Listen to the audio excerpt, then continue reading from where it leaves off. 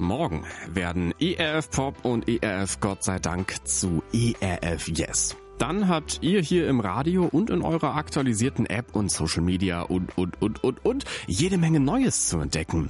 ERF Jess ist aber nicht nur in der virtuellen Welt zugange, nee, sondern auch in der echten.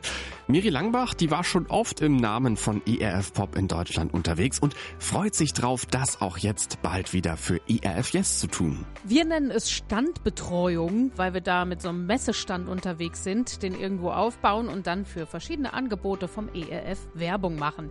Aber es ist nie nur eine Standbetreuung, bei der Werbematerial unters Volk gebracht wird, sondern eben auch ganz viel Begegnung mit echten Menschen da draußen und umgekehrt auch mit echten Menschen von ERF Jess. Jawohl, es gibt uns wirklich. Wir haben Beine, Arme, ein Gesicht, man kann uns persönlich ansprechen und wir antworten sogar. Gibt es ja gar nicht. Diese Infostände, die gab es tatsächlich natürlich wegen der Sache jetzt lange nicht. Darum ist die Vorfreude groß, mal wieder rauszukommen und echte Menschen zu treffen. Ob das schon Nutzerinnen und Nutzer vom ERF sind oder noch werden wollen, ist egal. Es ist einfach schön, auch mal ganz direkt mit Leuten in Kontakt zu kommen und nicht im Live-Studio in ein Mikrofon zu sprechen und sich selber überlegen zu können, ob und wie die Menschheit da jetzt reagiert. Und wisst ihr, was das Beste ist? Kommendes Wochenende geht's los. Da ist ERF Jess unterwegs. In echt. Und zwar auf Konzerten der Band Alive Worship.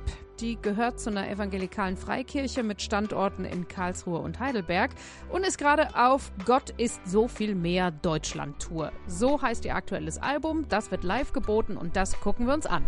ERF Jess wird vor Ort sein beim Alive Worship Konzert in Leipzig am Sonntag, Berlin am darauffolgenden Dienstag, Heilbronn am Freitag, den 12. November und Stuttgart am Samstag, den 20. November.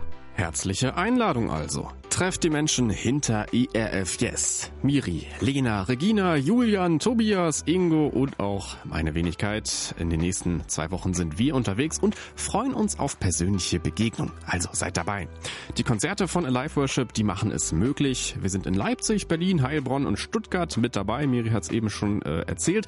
Könnt ihr aber alles auch in Ruhe nochmal nachlesen. Ne? Wir stellen euch die Infos auf www.erfjess.de bereit.